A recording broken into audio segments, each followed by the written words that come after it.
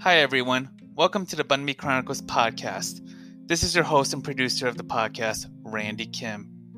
I am so eager to share with you my next guest for this week's episode. Her name is Tereza Lee. We met back in 2012 when she shared her story growing up as an undocumented Korean in Chicago, and how her story would influence U.S. Illinois Senator Dick Durbin to draft the original DREAM Act bill in 2000, which, 20 years later, has yet to pass Congress. She would become one of the original activist leaders behind the DREAM movement and the fight for legalization for all undocumented immigrants. Fast forward several years later, she is now married and the mother of 3 young children. She recently finished her doctorate in musical arts from the Manhattan School of Music. She remains very active in the fight to support undocumented immigrants and for racial and social justice for all. When I spoke to her, she shared her experiences in dealing with the COVID-19 crisis and the anti-Asian racism she experienced. She talked about her research of Antonin Dvorak, a Czech classical composer who mentored Black and Indigenous composers, including one of America's earliest Black composers, Harry T. Burleigh, for her doctorate program. We dive into her conversations with her mom on anti-Blackness and why supporting Black Lives Matter is critical to other movements such as the call to abolish ICE and the prison industrial complex. She opened up about the trauma of growing up undocumented and the story about meeting her music teacher who would soon change her life. Be ready to shed some tears, but to also feel inspired after hearing her remarkable journey. You don't want to miss this episode. Special thanks to my sponsor, Lawrence & Argyle, a Viet American-owned merchandise line representing immigrant empowerment.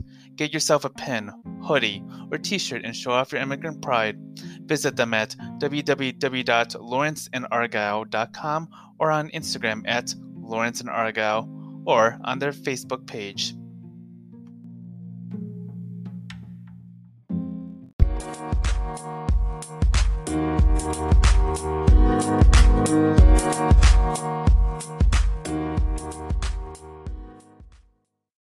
Hi, everyone. So today I am joined with a good friend of mine who I've known since 2012. Her name is Tereza Lee. So to give you a quick introduction of who Tereza Lee is, she's been a longtime activist, one of the original pioneers behind the DREAM Act, though, that U.S. Illinois Senator Dick Durbin co-sponsored. She is a pianist and has traveled in many places performing, living in NYC with her now 3 kids, which is hard to believe because I think when I had met, the last time I had met Tereza was back in 2013, and you were still childless back then. So it's like just to see the changes is just incredible. And going further, you also received your doctorate just recently, so congratulations. And I found out that from our previous discussion that it's on music performance and theory, which is very immigrant related. So I would like to talk more about that topic. But Tereza, thank you so much. It is so great to be reunited with you. How are you feeling today in New York City? Randy, thank you. And I'm so excited about this talk. And quarantining in New York City in our tiny little apartment has been tricky, but we make it work because it's not just about ourselves, it's about our community and our neighborhood, neighbors, and we care, and we're trying to fight the coronavirus pandemic, right? So we're doing our part. Yeah, it is a very stressful time for everyone involved, and I cannot imagine going into 2020 that this would be our reality, that we would be on lockdown, that we are facing issues on mask wearing, of all things, and also the fact that safety is such an everyday issue for all of us, and how important it is to do it collectively speaking. And I want to say congratulations again on getting your doctorate. It just happened, right? And also, what led you to go for your doctorate, and what have you learned in the work that you're doing as you were pursuing your doctorate degree? Yeah. So, uh, w- with the I want to comment actually about the mask wearing that I I think Oh, that and then I'll get to your other yes. question. The the mask wearing I think is it's very interesting because American culture and in general is very individualistic, and there's a lack of the sense of togetherness in our culture, and the mask wearing is one of the incidents that it just it the way our culture it fails um, with controlling the pandemic, and also the lack of togetherness. It plays in part in our healthcare crisis, our housing crisis, the clean water crisis, and all of it. You know, it really is connected. And unless our government can bring people together, and we can all wear masks, not because I'm not sick or the other person's not sick, it's because we, you know, we're part of this all together. It's not, you know, it's not just about ourselves. And I think it's something that is so deep in our culture, the individualism that does not work with all these crises that happening right now. It is very sad that we have to Mm-hmm. do these PSA announcements. Like it's just really, and you're right, because Americans have this nonconformity, unlike Asia, unlike Europe, where conformity seems to be more in line. But in America, it's about liberties, it's about freedom, it's about our wants and desires and our own pursuit of the American dream. And to be told what to do seems like um, it seems like a middle finger to this exceptionalism that Americans or America has tried to prop itself for as long as it's been around. Uh, Mm-hmm. so it's quite an interesting take on this whole topic. It just we're still like we're 143,000 dead as of July 22nd, and we're not even hitting into the second wave. So it's bracing Yeah. ourselves and unfortunately having to deal with the realities. But I know what Teresa, one of the things I've always respected about you is that you've been a long time activist, and these are things that you've never been afraid to share and to share your stories and to uplift other folks. And yeah, but getting back to the doctorate, yeah, I think it's amazing. I can now call you Dr. Lee or Dr. Kirkham. Mm-hmm. Dr. Lee. Yes. Or you don't have to call me Dr. Lee. I go by Teresa. Yeah. But but it's amazing, but it's well deserved. It's well deserved. I know this is something that you've Thanks. worked so hard on. I was wondering if you can give us an insight about what led you to get into your doctorate and Mm-hmm. what you have gained out of that experience pursuing your doctorate. Absolutely. For someone like myself, I grew up in poverty. I was undocumented, and college was just out of the question. And I was given an opportunity to go to college, to attend college. I finished my undergrad and grad, and I didn't know what else I could do with my career. And I uh, thought, you know, why not go for the highest there is, the doctorate, and reach for the stars? And so it took a long time. It took several years, and um, it was um, it was a tough journey.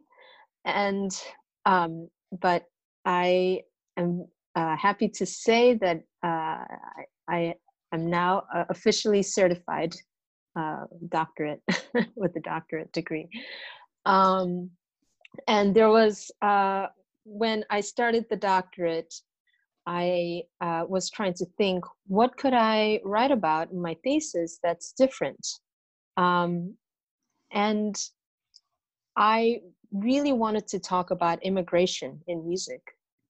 How would I talk about that? I decided that I was going to discuss immigrant composers from around the world that came to America and made America their home.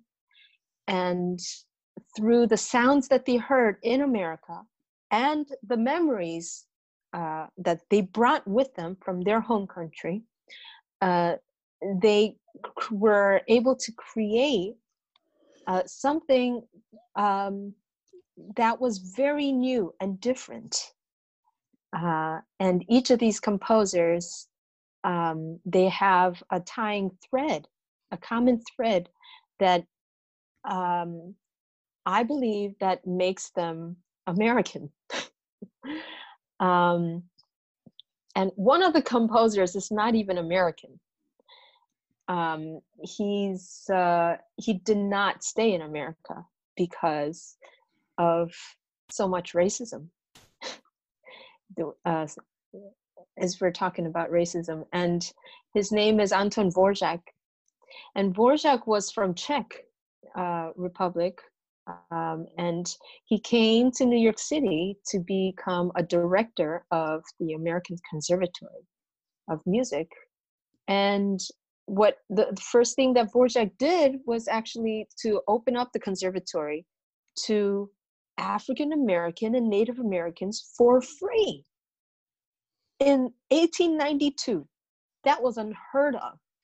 And he also went beyond that. He nurtured these African American composers and artists. He organized the first ever all Black chorus in Madison Square Garden. And this was a huge concert, and the reviews were ecstatic, except for some of the higher ed critics, like at Harvard or Yale.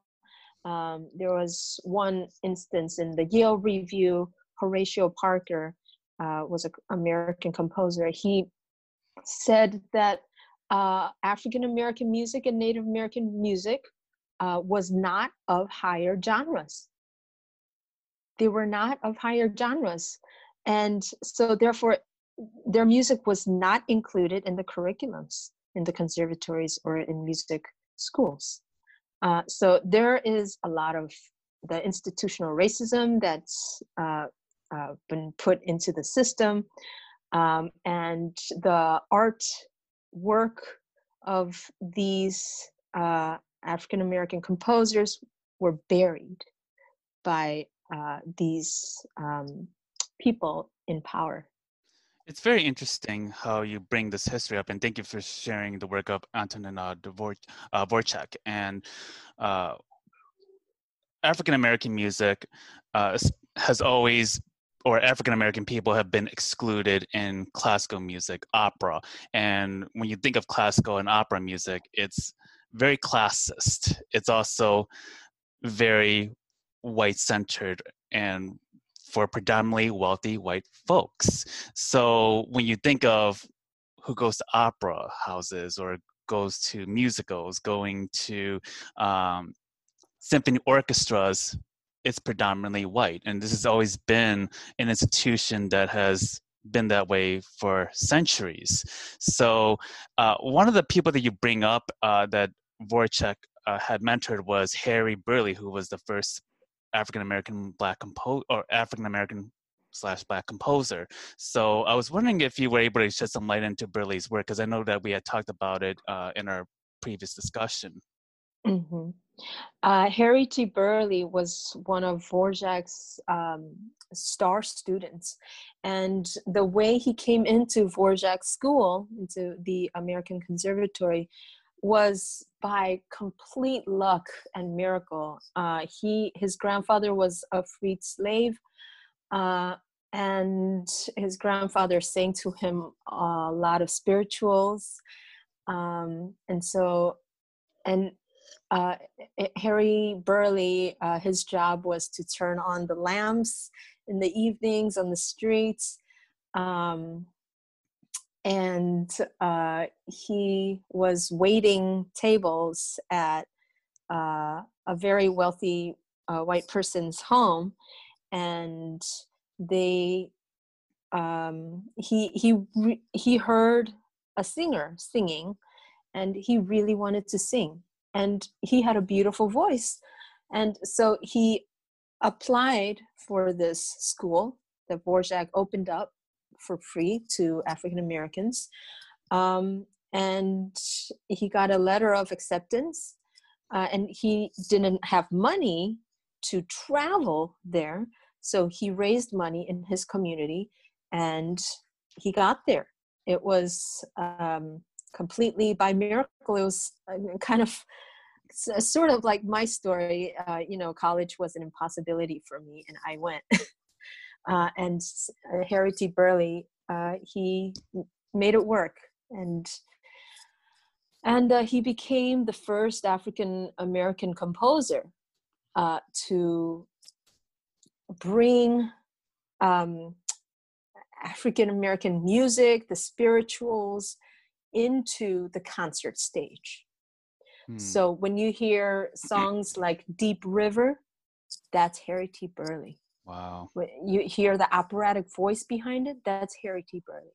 Wow. Thank you for bringing his name into the light here, because when you think of Black music, especially in the beginning stages of rock and roll, where we talk about, or we still haven't reconciled with the erasure of Black music and contribution to current pop, rock and roll, dance music that was appropriated, like Elvis Presley, Buddy Holly, who benefited greatly from Black musicians. What I've also learned more recently is the work of Sister Rosetta Tharpe, who is a Black woman who is not only a singer, but she plays a mean Les Paul guitar. She plays electric guitar. And this is back in the 1950s. She had mentored or was a role model for Black rock and roll musicians like Little Richard, Ike Turner, Chuck Berry. And they were seen as the pioneers of rock and roll, but yet her work as a Black woman was erased and no one knew about her. There's still like people, there are not even 1% of Americans know who she is, yet she was the standard, she was the bearer of rock and roll music. So I think like hearing about Harry Burley's work is so critical to uncovering the history of music, and also the racial barriers that have existed that have prevented musicians, artists, activists, and other people of different professions to be credited for the work that they have contributed to America and ultimately on a global level. So it is very upsetting when you hear about the cultural appropriation, the credit that's been stolen from Black folks for as long as America has been around. So I thank you for bringing his name into the light there. And going into the topic of anti-Blackness, this is a topic that has resurfaced in light of the George Floyd murder, the ongoing case of Breonna Taylor, and the murder of Ahmaud Arbery and so many other Black folks who were murdered through police brutality. So, in our own Asian community, we are still having to figure out how to talk to our community members about anti-Blackness, colorism. The Asian and Black solidarity has always been a very difficult relationship. I mean, the LA riots is an example. There is the model minority myth that continues to work Asians against Black and brown communities and within our own communities. And, a couple of years ago, some of my family members have voiced their support for Trump in Florida, of all places, which is a battleground state for those who don't know. And it has affected my relationship with my family members to this day, where I still can't have a conversation with them because their views are very toxic. But yet at the same time, there's a responsibility as an Asian person to have these difficult conversations we're not because we're not making our voices heard enough, and that the anti-Blackness and having the adjacent to white supremacy will eventually harm our community as if it's not already harming our communities. So I wanted to get your take on the anti-Blackness within your own community and your own family circles. Is this a discussion that you're actively working on with your own family and friends? Yeah, constantly. Um, so yeah, this is a very important topic because, what I believe is that we're not going to be free. None of us until Black lives are free. I think that Asian Americans are not free. We think we are, we're not. There is a lot of attacks on Asian Americans. Asian Americans are not part of the white supremacy. They think they are, but we're not. And so in reality, I believe that we need all of us, Black, Brown, Asian, Native, LGBTQ, and disabled, poor people, the undocumented people, all of us. To be free, we need Black lives to be free. And that's what I truly believe. And within my own community, I have these discussions. For instance, with my mom, she remembers the LA riots. And that, even though she was not in LA, just Koreans all around the world, they were impacted by the stories, and by the family members that they did have, or friends that they had that were affected by the LA riots. But what's really important for Korean Americans to understand, for everyone to understand, is that the LA riots, when the Korean stores were attacked, guess what? The police did not come to save them. The state of California did not come to save them because they were not part of that white supremacy. They were not part of that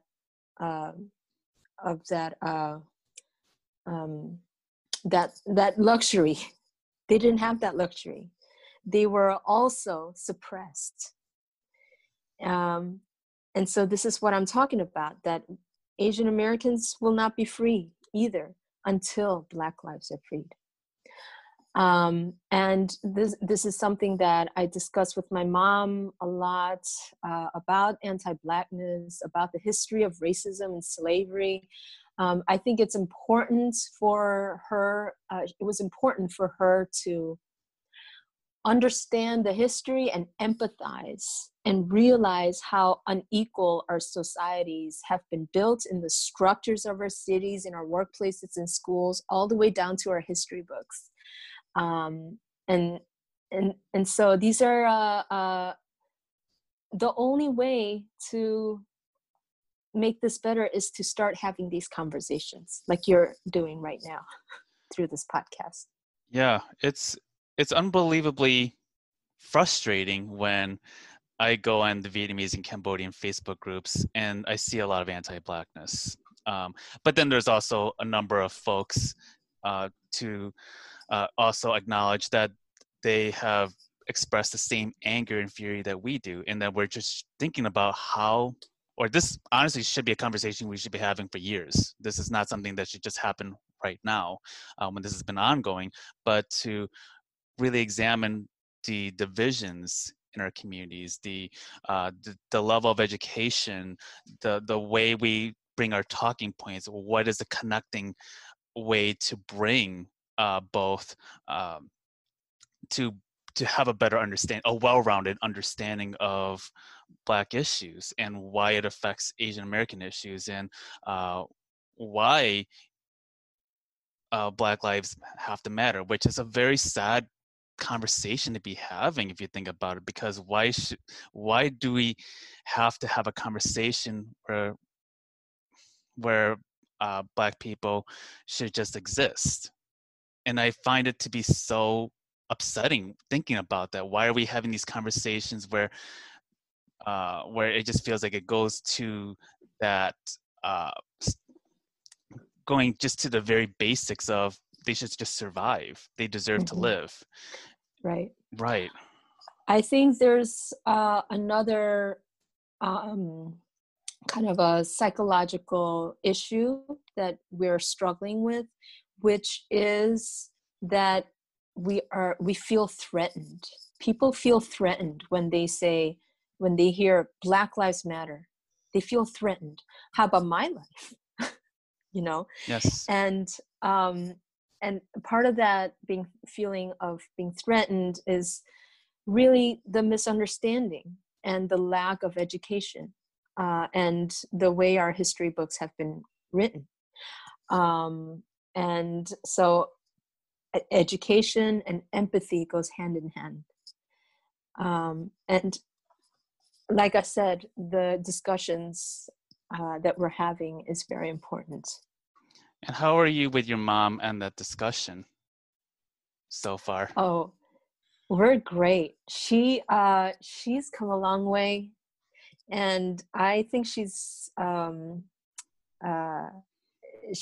she's as progressive as one can get right now.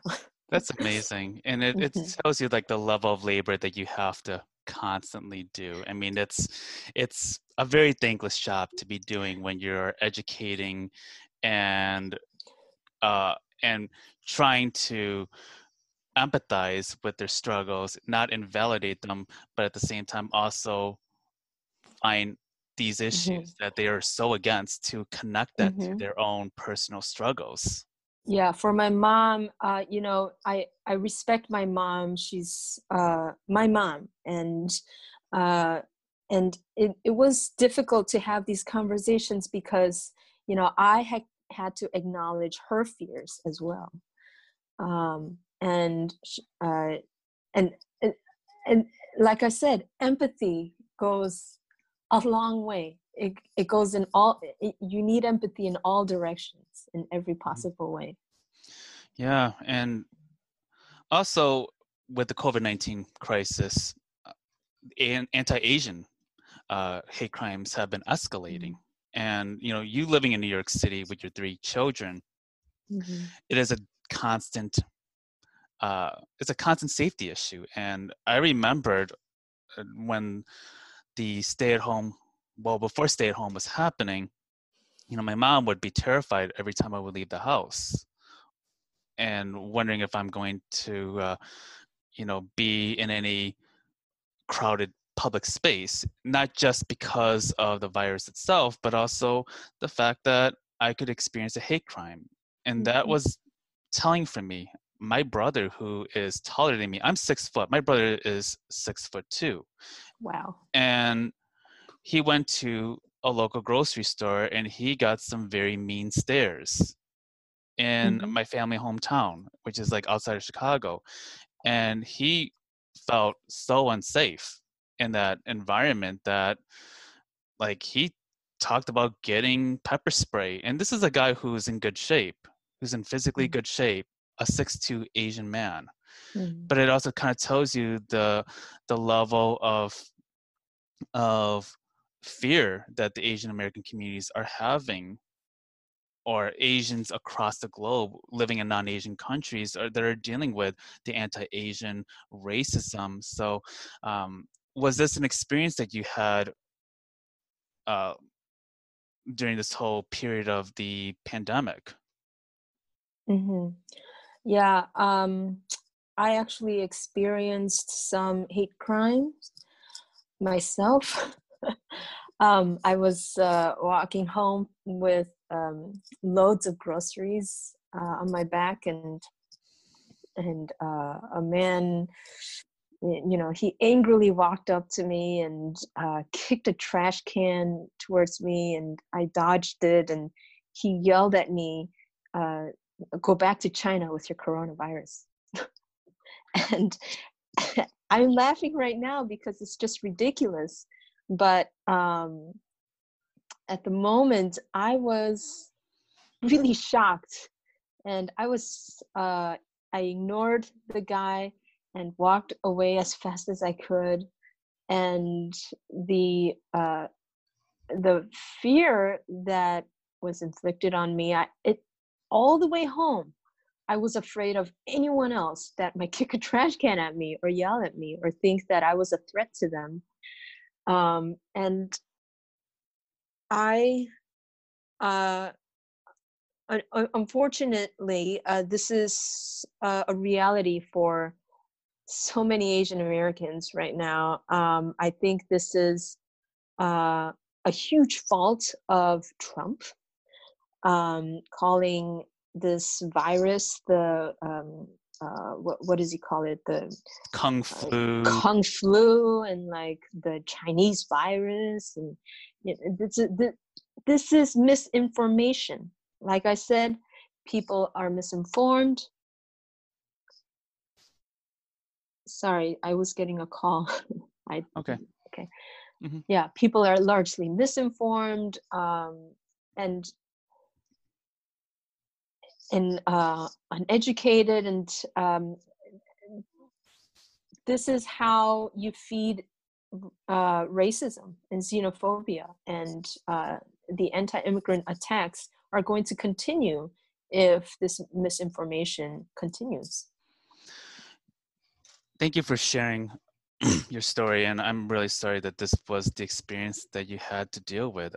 Unfortunately, as I look at my Facebook feed, I do read on Asian hate crimes that are happening, and some of them happen to be my friends who were affected. And it's very triggering to me because when I talked to Kathy Park Hong, who wrote Minor Feelings in Asian American Reckoning, and she also wrote the New York Times op-ed piece, The Story I Never Expected to Hear in 2020, she wrote a page from her book that I felt very telling. Like when Trump's election happened, it was the anticipation, that was the buildup of it that caused so much anxiety in our community. We go back to the time when we remembered our racist experience from our childhood. The first time it felt like to be called a Jap, or the first time that we were called a chink, and it reminds us of that our belonging is conditional. It never is permanent for us. And I think with this virus, it just again reinforces that we never truly belong, especially for those living in the diaspora. And which also brings up the story of how you came to America, and also the challenges that you're facing, or that your family was facing, with being legalized in America. And when I came into KRCC, which is known as the Korean American Resource and Culture Center, now known as the Hana Center, back in 2012, I had lived in Korea for 3 years and just came back to Chicago a few months about, I think I gotta say it was February 2012. And then I had started KRCC July of 2012. A week or two later, I believe, President Obama launched the executive order, which is DACA, which allowed for undocumented immigrants that came to the U.S. when they were like about maybe a few months old to the United States. And I think there was like a range from if you're between 15 years old to 30 years old. But besides the point that it allowed non-deportation to happen for those under that age range who are going to school, who are working. But during that time, I had not been as up to date about immigration issues. I was kind of very sheltered, even going to UIC, which is the University of Illinois Chicago, which is fairly diverse, but I was really away from the immigration movements that were happening in 2000s era. And uh, for uh, for myself coming in, I had no idea about what undocumented means. Mm-hmm. And it wasn't until KRCC invited you to speak to a group of youths about 2 weeks after DACA was enforced or was released, and that you spoke your story with uh, the aides of Senator Dick Durbin. And I remembered how nervous you were sharing your story. I remembered how um, I don't want to speak for you in that part, but it felt like it was opening up a lot of fresh wounds, of your own experiences, and the reality of DACA was just sinking in for you. So, but I also want to say that hearing your story gave me a better idea of why the issues relating to undocumented immigrants is so wrong and also just very inhumane, and just to get in and to give us a better idea of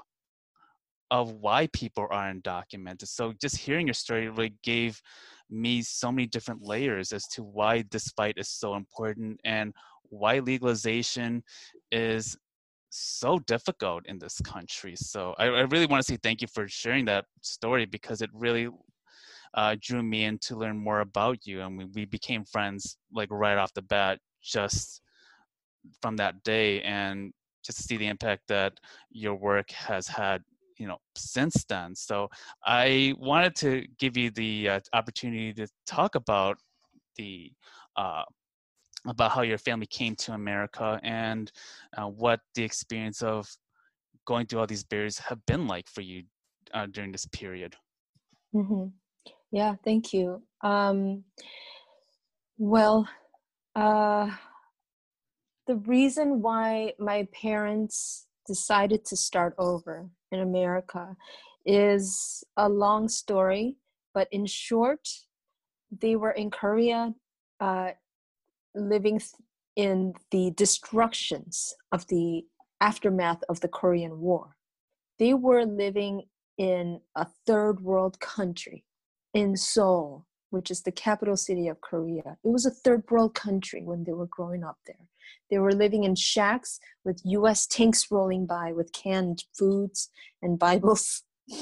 And and life was very difficult.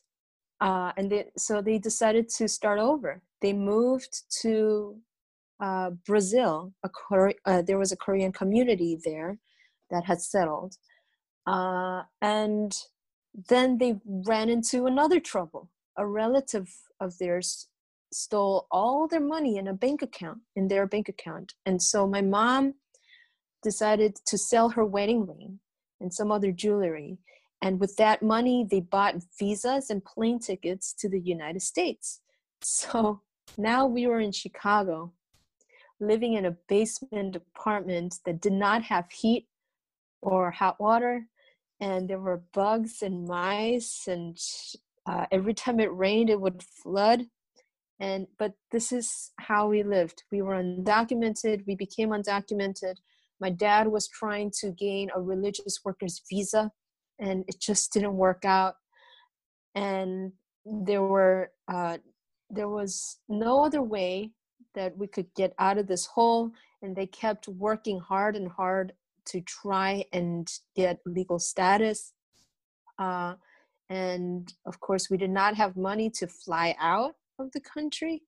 And if we were to be deported, I would be sent to Brazil, my birthplace, and my parents to South Korea, and my little brother, who was born in Chicago, to some foster care. Mm. Meaning my family would be separated. And so it was very tough growing up in America, in Chicago, being undocumented. I became muted because I did not want, I'm undocumented, to just slip out of my tongue. And that was a real fear. Every day And even at night, I would be drenched in sweat, waking up from a nightmare of police storming up our stairs and breaking down our door and taking my family away from me. And this is the kind of trauma, that PTSD that I grew up with, and other undocumented Americans deal with this every day. Mm. And along the way, I remembered one particular story, or there's actually a few that sticks out to my mind. And your brother was walking down the street and was hit by a person who was driving on her cell phone. Mm.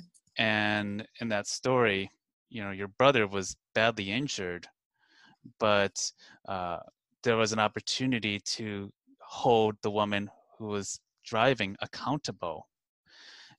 And your dad decided to not go further, knowing that she would be responsible for the medical bills that would come Mhm. up. And with having non-legal status, that was impossible to pay off. I mean, even for anyone with health insurance to pay off a very serious injury that your brother sustained is almost next to impossible. So I was wondering if you're able to share that experience and what that has conditioned you, especially in your encounters with police officers and with community members, family friends, or friends that you grew up in the community through school and whatnot. That must have really guarded you even further away from people that want to be close to you, right?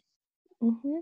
Yeah. So my little brother was crossing the street and a car came speeding, and the driver was talking on her cell phone and she wasn't watching, and she hit my brother. My brother flew into the air and we all witnessed him flying into the air and falling down, and we ran towards him and we thought he had died. And I was screaming. I remember screaming and crying, and it was like, oh my God, what happened? And long story short, he was in the ER. They said he would have brain injury and he had a cast all the way up to his hip. He survived the accident, luckily, very miraculously. And the lady who had hit him was with us in the ER waiting area with the policeman, with his note and his pen, about to jot down the report of what happened. And my dad quickly said to the lady who hit my brother, "You're free to go." And the lady said, "What?" And my dad said, "It's okay. You're free to go. My son is at fault. He did not look both ways before crossing," which was completely untrue. And so the lady, she was in tears and she thanked my dad profusely and she left. And the police said, "Are you sure?" to my dad. And my dad said, "Yes." And so that's what the police wrote down. And he said, "Okay, we're done." And he left. And that was it. My family was in the ER waiting area by ourselves. And I was in shock. I said, what, why did you do that? We're going to have tens of thousands of dollars in bills, for hospital bills. And we're already poor and broke. And what are we going to do now? And my dad said, "I had to do it to protect us from being deported, from our family, from being separated."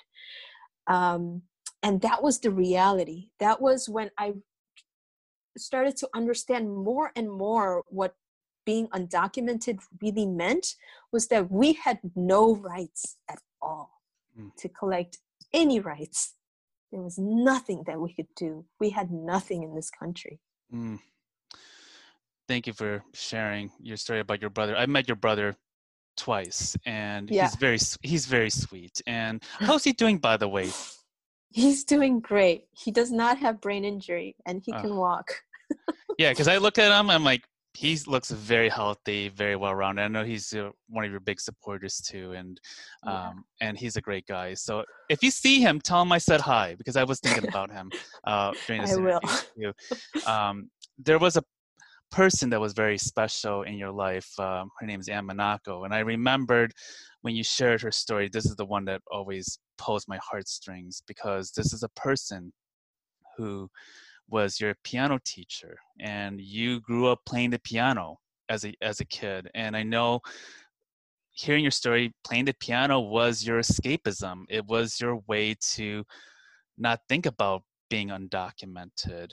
Um, and you were so focused on playing piano that you became one of the premier young students who was up and coming, and you were getting colleges looking for you. You know, you have all these institutes that were very serious about having you on, and you had the grades to qualify. Um, and at that time, you still had to keep your status unchecked, or at least or I should say, your status, um, not disclosed. And uh, when you were uh, when you were looking to when you're hearing all these uh, colleges going after you, college was not an option, as you had mentioned earlier. And your parents, as much as they had valued you studying hard, it was not an option for you. But Anne Monaco did not accept your um, no for an answer. And I was wondering if you could share about that Mhm. experience when you were a senior and dealing with the talk of college and figuring out what to do after high school. Mhm. Yeah, definitely. So after my brother's car accident, I thought of ways that I could do to help my family, because we were in a crisis. We had no money. Sometimes we had no food. We were in such deep poverty. Um, and I, because I was undocumented, I thought I could not go to college. And that's just a mindset that was very deep and engraved. And I decided that I was going to um, make money by playing the piano, because I had a piano when I was 7 by a wealthy church member who donated a piano for me to me, and I practiced the piano all day, every day, until I came to a point. I hit a wall. I said, I really need a teacher.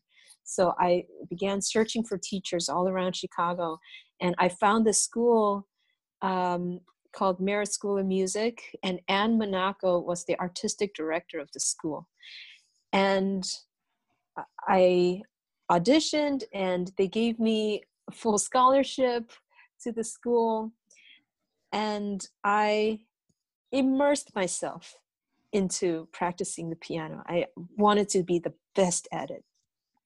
And soon I won a big competition. I got to perform Tchaikovsky concerto with the Chicago Symphony Orchestra, and I won some other competitions at Merit School of Music. And uh, then Anne Monaco approached me. I was 17 years old, and she said, what colleges are you applying to? And I said, I'm not going to college. And she said, what? Everybody goes to college. And so she printed out 10 college applications for me and handed them to me and said, go fill this out and bring it back to me. So that's what I did. I brought them back to her the next day, all 10 of them, because that's how diligent I was. And she looked at them and she said, your social security number is blank. Bring it back to your parents, ask them for your social security number. And I didn't say anything. I just said, okay. And I knew I didn't have a social security number, so I didn't even ask my parents. I just brought them back to her the next day, and it was empty again. And she asked me, why is this empty? And I burst into tears and I told her that I'm undocumented. Please don't tell anyone. And I told her, don't report me to the police because I don't want to be responsible for separating my family. And she was stunned and she didn't know what that meant. She didn't know what undocumented meant. Nobody knew what that meant. In fact, at that time, the word I used was we were illegal. Undocumented is what year was it? What year this was was it? year 2000.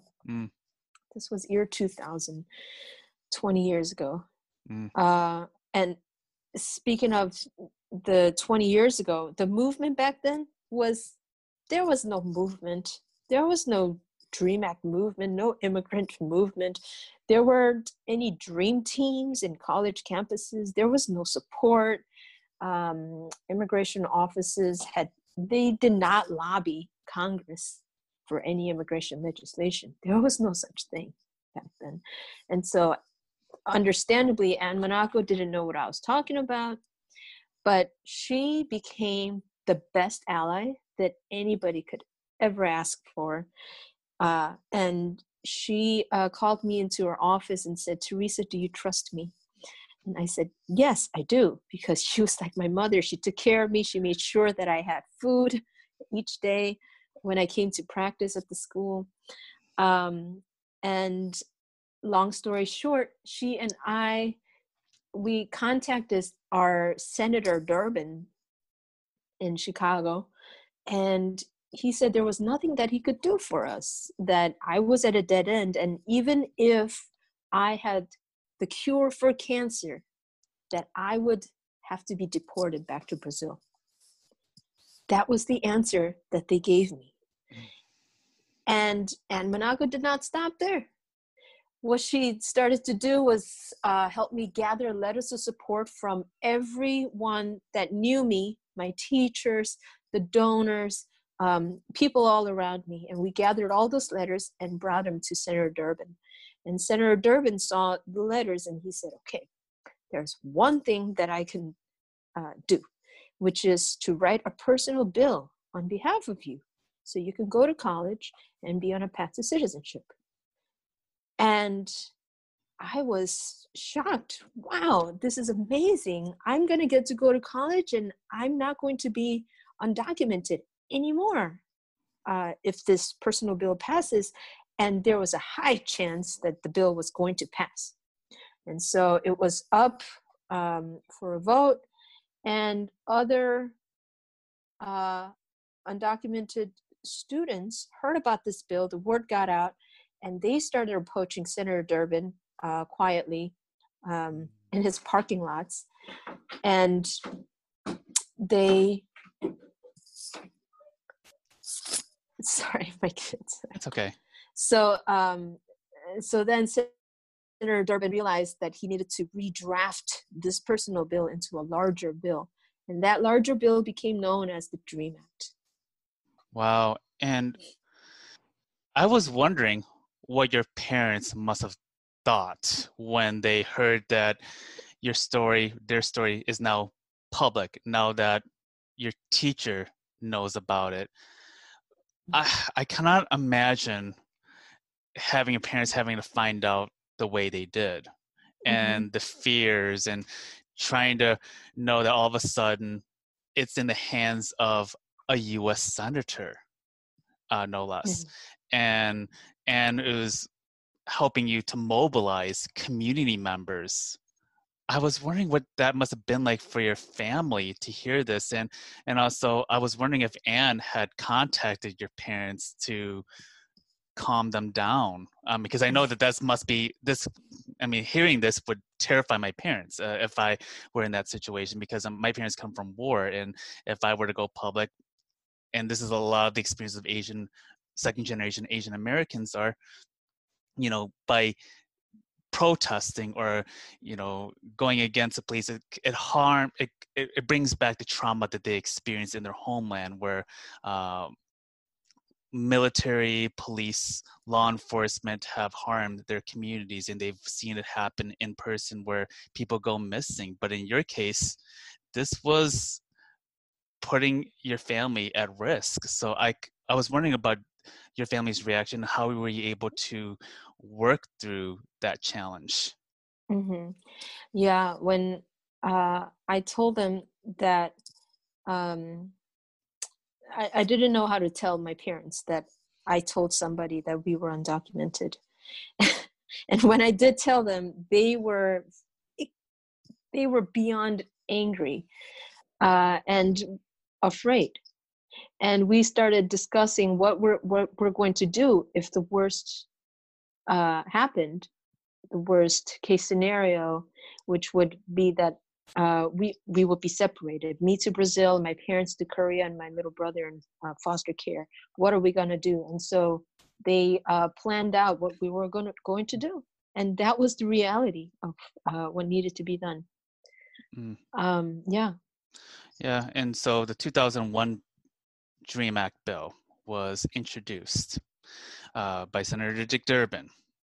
And there was a hearing that you were supposed to testify along with other undocumented youths. What happened during that hearing, or did the hearing happen? Yeah. So the hearing was set for September 12th, 2001. And I was getting ready to fly to DC to testify and to perform the piano for some senators on 9/11, when the 9/11 terrorist attacks happened and all flights were canceled. The hearing the next day was canceled. Everything was canceled. And at that time, I didn't know what was going on. And after several years passed by, I realized, and the country realized what happened was there was a terrorist attack on American soil, and the way the government reacted to it was by fear. And they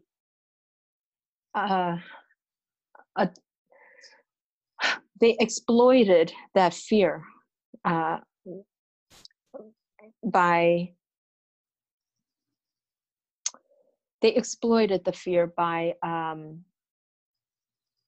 by attacking the immigrants on our own soil, by their combating terrorism meant that they were going to create border security. They were going to create a new DHS and ICE patrols, CBP, and they were going to start checking people's identities, trying to divide people in America more and more, basically making immigrants the terrorists. The way they dealt with it was by blaming immigrants. Mm-hmm. Instead of really combating terrorism, because one thing that people need to remember is that the terrorists that attacked 9/11, they did not come illegally. They came with legal visas. And all of the ICE and the CBP and the ESCOM secure communities that they created, they did not catch terrorists. Instead, they raided millions of immigrants' homes and deported, in Obama's case, 3.5 million undocumented Americans. So this was, after 9/11, what happened was an attack on immigrants to combat terrorism. And the effect that it had on us today is that, well, one, obviously no immigration legislation, no friendly immigration legislation was going to have a chance of passing. So the DREAM Act had no chance. Even if it was reintroduced in 2003, 2005, 2007 with the support of the Pentagon needed soldiers on ground in Iraq. They said, hey, let's bring in the Dreamers. If they serve 2 years in a war in Iraq, we'll give them full tuition for college and a path to citizenship. And this is one example of using Dreamers as a bargaining chip. Yeah. And a good immigrant versus bad immigrant too. And I mean, that also extended back Exactly. to Bill Clinton's 1996 immigration bill. I mean, this is a narrative that we're also seeing for legal immigrants, especially in the Cambodian, Lao, Hmong, Vietnamese communities where deportations are escalating, but they've always been happening, but it just seems to double down, especially with those who have had minor criminal history when they were teenagers, and then 20 years later they already had families, established their own businesses, and yet they are getting grounds for deportation. So it tells you like the level of, it's not that, it's more than just the law. It's about human rights. It's about what is really just. And the DREAM Act bill, as you pointed out, has failed so many times by just mere few votes, or not been introduced to one chamber of Congress, namely the 2013 bill. I want to go back and continue Anne Monaco, like after the 9/11, and uh, also her level of involvement and how close you became as a result of her, as her being your confidant and your mentor. Mm-hmm. Yes, Anne Monaco, as I mentioned, she was the best ally anyone could ever ask for. And she sadly passed away. She was killed by a drunk driver a couple years later, and we lost her. And I was devastated. And I was even suicidal, and was going to thinking of self-deportation to Brazil, a country that I didn't even know the language of. I was devastated when Anne Monaco passed. And I had to find a way to pick myself up, and I felt all alone. And yeah, that's yeah. Thank you. But Yeah. there one thing that that I did not mention was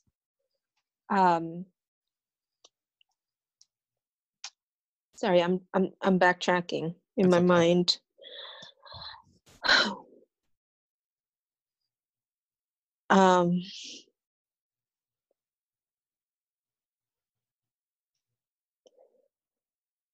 Yeah.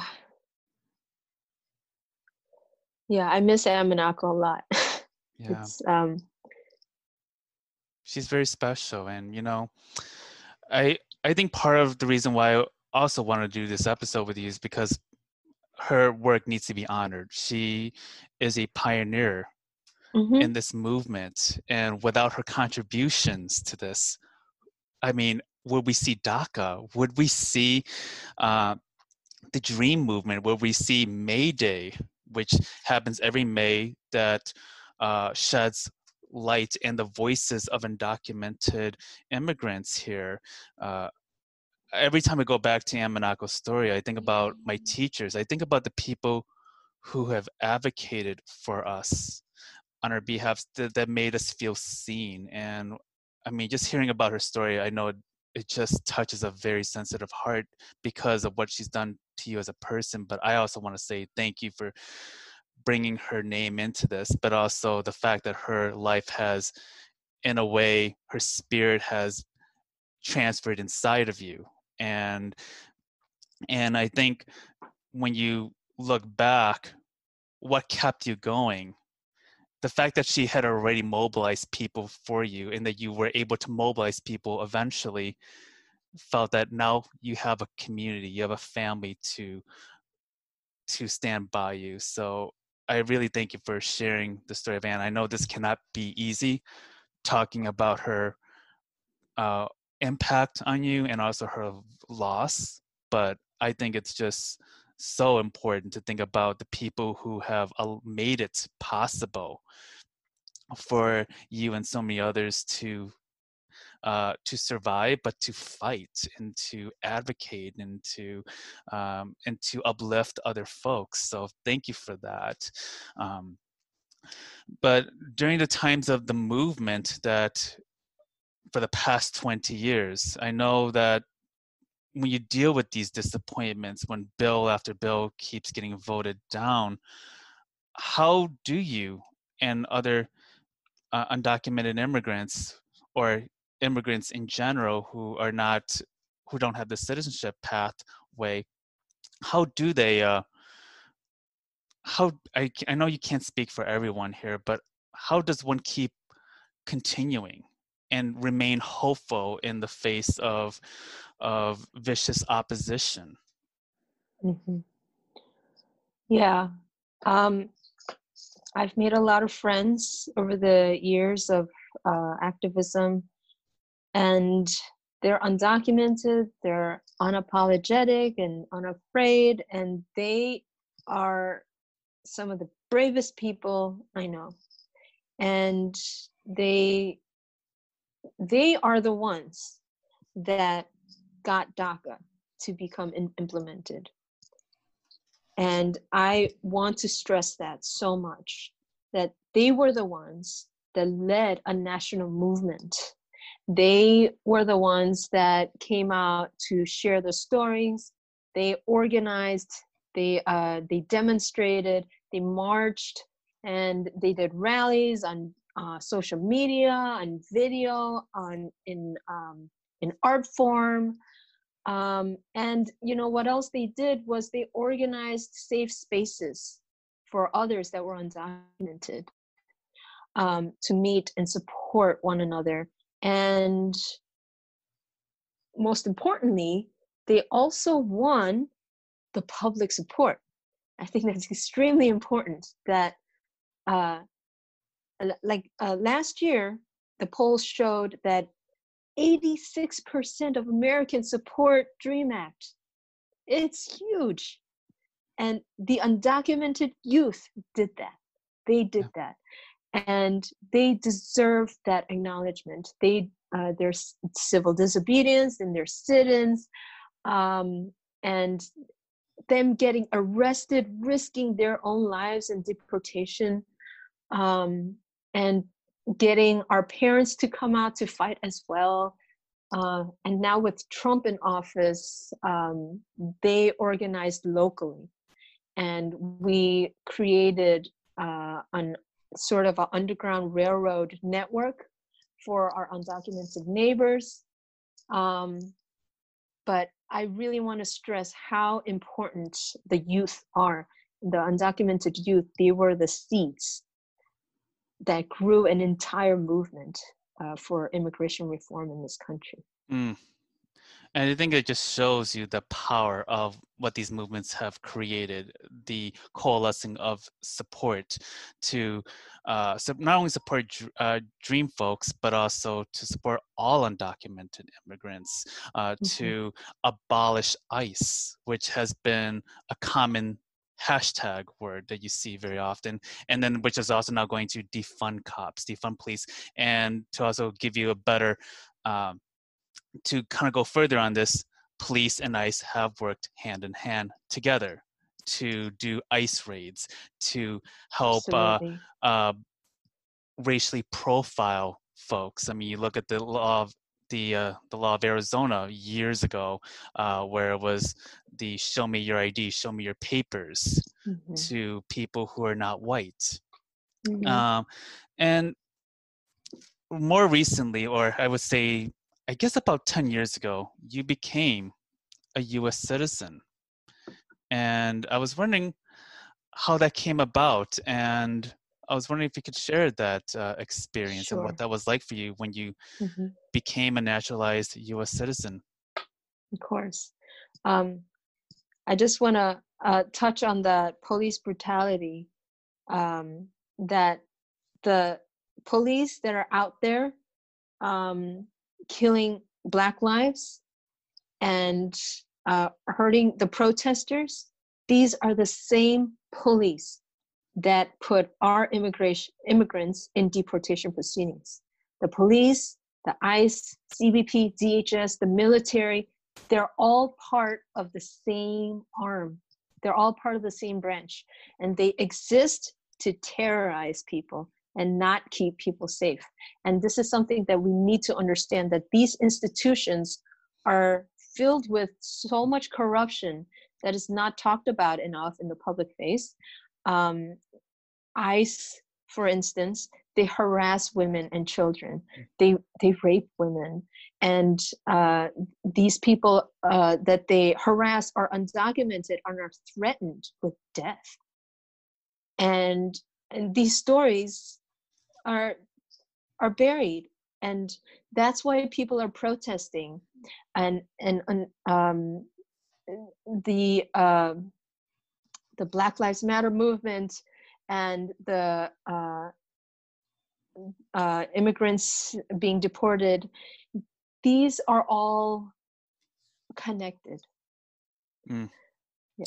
And what would you say to those who are fighting alongside, or those who are actively fighting altogether, whether you're an ally or a person who's affected by it, in the Black Lives Matter movement, in the Abolish ICE Dream movement, or Native Americans who are seeking reparations and their land being violated by corporate U.S. interests? So I wonder, what advice would you have to those who are still fighting? And I know that you are still very much in the fight.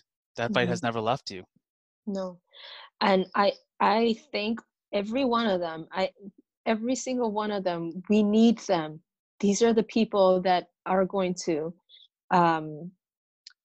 bring about the change. Protests are so important. It is a call to end police brutality, not just to end police brutality, but to end violence and the lack of housing access, and the violence of poverty, ending detention centers, ending concentration camps. That's what protests are about. And I think every single one of them, this is not the time to rest. It's time to stand up. And for those of us that have never stood up before, we need every one of us, every one of them. We all need everybody. And if we don't have everybody, change will not happen. Yeah. And right now, I think it's just the beginning of the fight. Mm. And going back to the U.S. citizenship, Yeah. when you became a U.S. citizen, what was going through the process of becoming a U.S. citizen, and what does that mean for you now, Mm-hmm. Yeah. years later? So I was lucky enough to fall in love, and he happens to be an American citizen.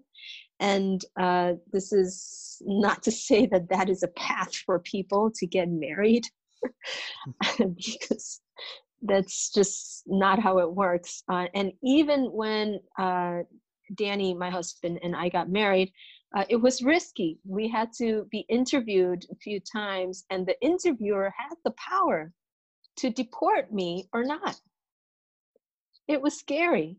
And while we were in our room to be interviewed, next door we could hear another interview going on, and the couple, one of them was being deported or had a misdemeanor, and she was going to be deported. It was really scary. And so this is just part of the whole system, that immigration system that is a failure. And when I finally got my citizenship, it was unreal. I was given a sheet of paper that said, "You are now not undocumented." And I was looking at it like, really? This is all it took, a piece of paper that has so much power in my life. And I cried for hours and hours. And it was completely surreal. Mm.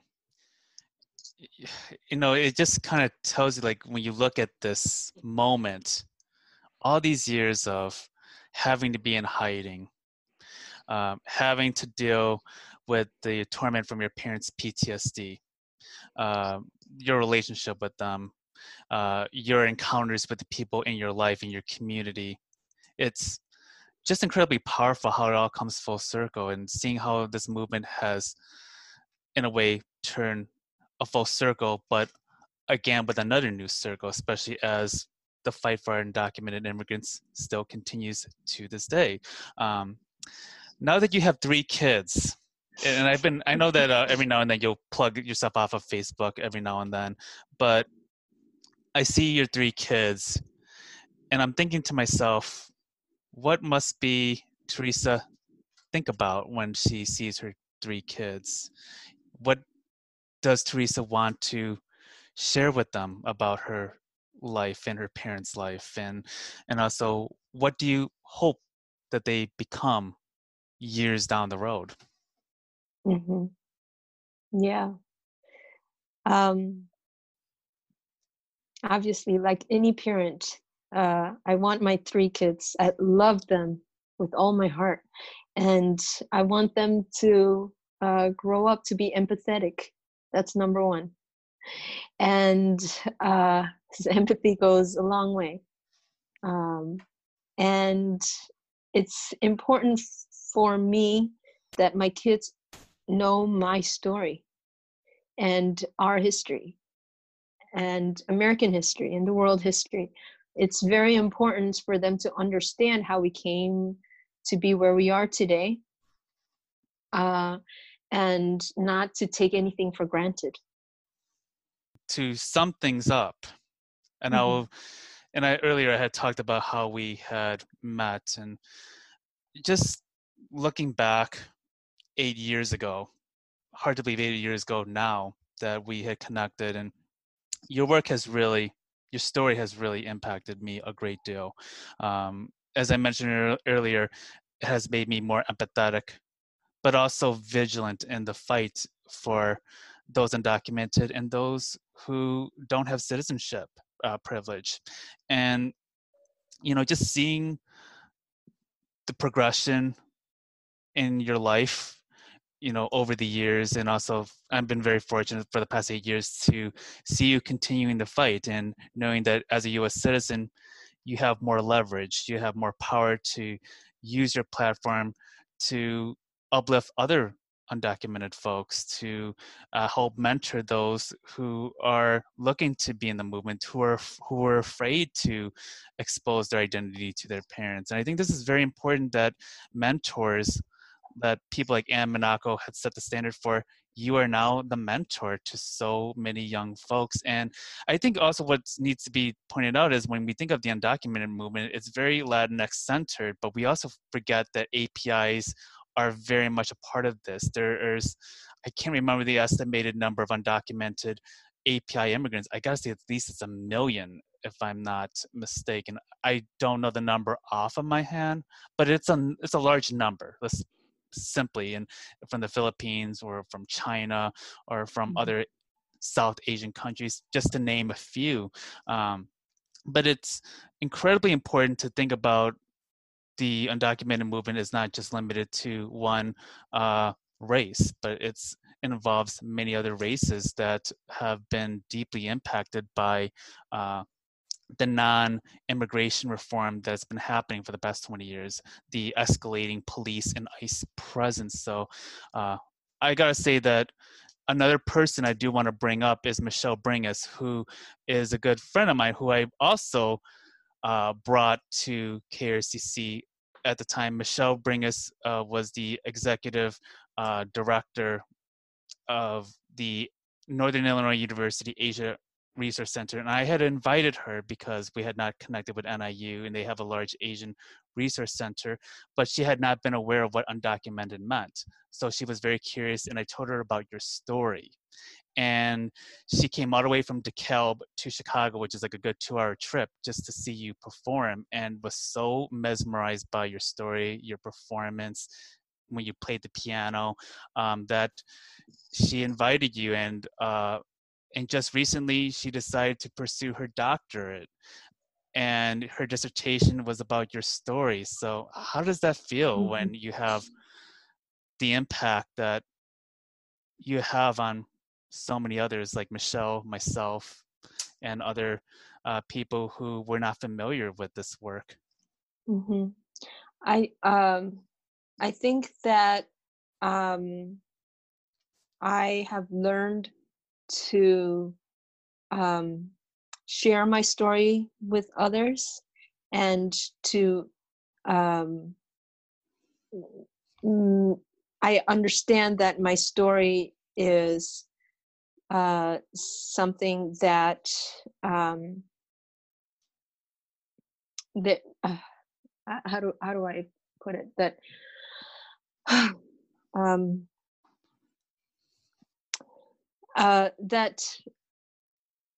that it is not, it is a story that I'm sorry, It's okay. my brain is that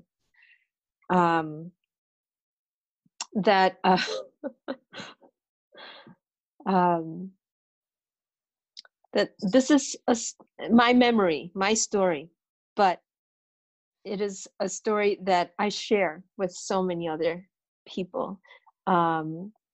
Like the nightmares, I share that story with other undocumented Americans. And the fear of cops, that is a story I share with so many other marginalized people. And I think that we, in general, we have so much more work to do. And that we cannot just sit down and wait until this system that fails us constantly is fixed. We cannot just sit and rest until Black lives are freed, until ICE is abolished, until undocumented lives are freed, until the marginalized are no longer attacked and incarcerated. And so that's how I feel about my story being shared, is that it's everybody's story. Thank you so much for your time, Tereza. It is such an honor to have you on and to share your life story, which is both painful yet beautiful, hopeful, and just a great example of the complexities of people who are going through the struggles of being undocumented, to share the struggles of the movement, of how this fight is continuing to be ongoing. And given what has happened with the current unrest today, these are examples that things do not happen overnight. There's so many things to work towards to help amplify the messages and these stories that are very critical to U.S. history, and rewriting our history to make sure that it's included and it's acknowledged, that people understand the weight of American history as we speak. So thank you so much for your time, Tereza. Thank you, Randy. It is such a pleasure. Thank you. Yeah, my pleasure. Thanks, Randy.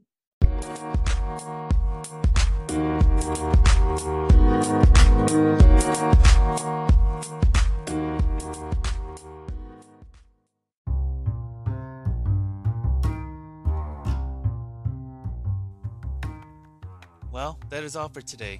Thank you for listening, and be on the lookout for future episodes.